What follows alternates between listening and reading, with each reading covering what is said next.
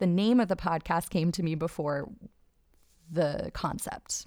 I knew I wanted to try to make a podcast. I thought, oh, a therapist walks into a bar. That's clever. And then I realized that actually works perfectly because I want to meet people where they are. I don't want them to have to go through all this trouble to find me. I want to go talk to people in the spaces that they're already occupying.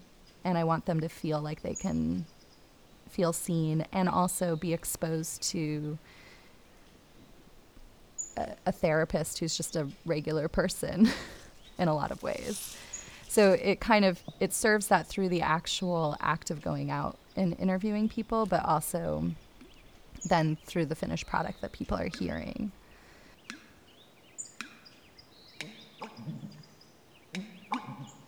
The Anodyne series is far more than just about someone who made a zine and is now putting it in a Tumblr. But I never want to make something that requires that knowledge to experience the thing. I'm perfectly happy with people thinking it's just a document of it being a zine into a digital space. But it wasn't what provoked what it became. And it's kind of the same with the most recent Offbeat episode that Lily Sloan did for The White Whale. It was this experiment that she did, and I was like, I'll release this. And no one else would have probably said that to her. Because, what is this? And I'm like, I don't care. This is a great 3 minutes.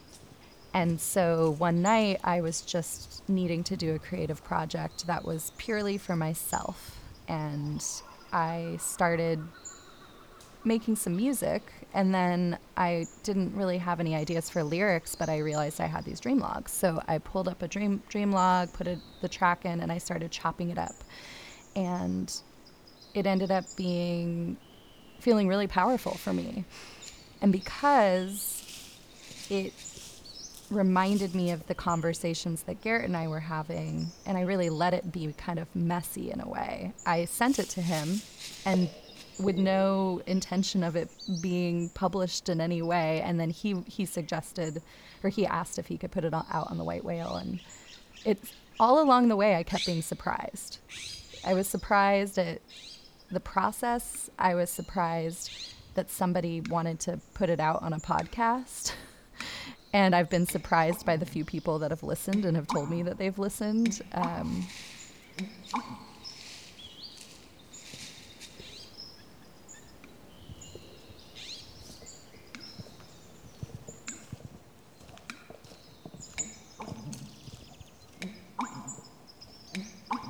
So it's interesting to me to be working on a very raw creative project with my own personal material, and then also to be researching the kind of neuropsychology side of dreams. And I still don't know yet if I can bring them together or if they're going to stay separate. I feel like they should come together, but it's going to be a challenge to figure out how to do that.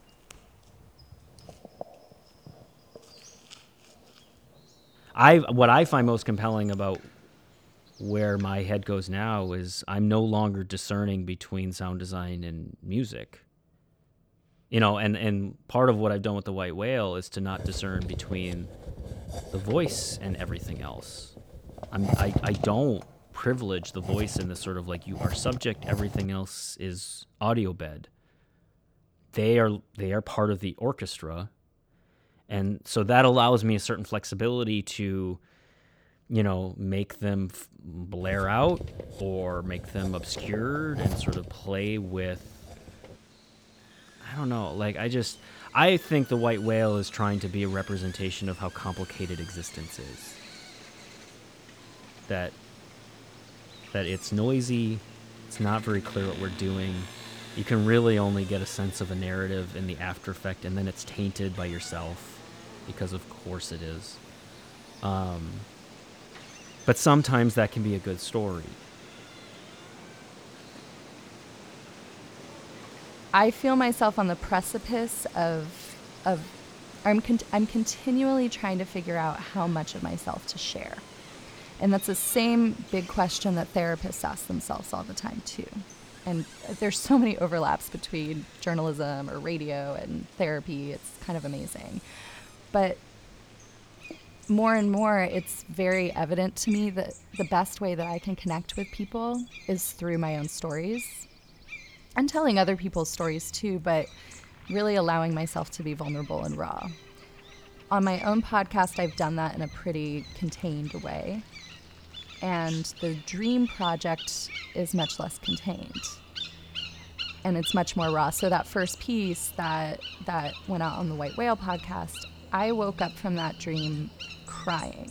And I recorded it while I was still crying. I think that in its own place and sort of the dream space that takes you is compelling to leave it as it is.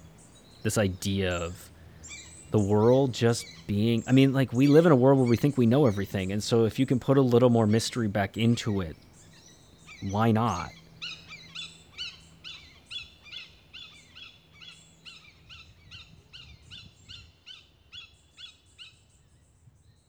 Two, whistles, hisses, snorts. I think there's more room coming out of podcasting to create a more transportive space for people, you know?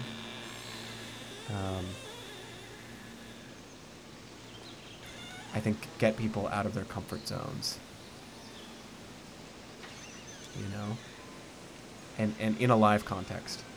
And it's like, that's totally what I've got some like weird itch where it's like that discomfort, I just like want to lean into it, you know?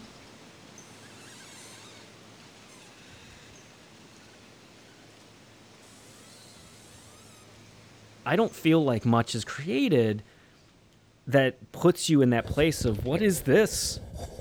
And then not satisfying that, but instead just says, I don't know, keep listening.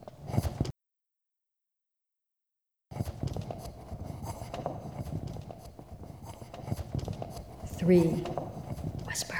Three, murmurs, mumbles, grumbles, gurgles.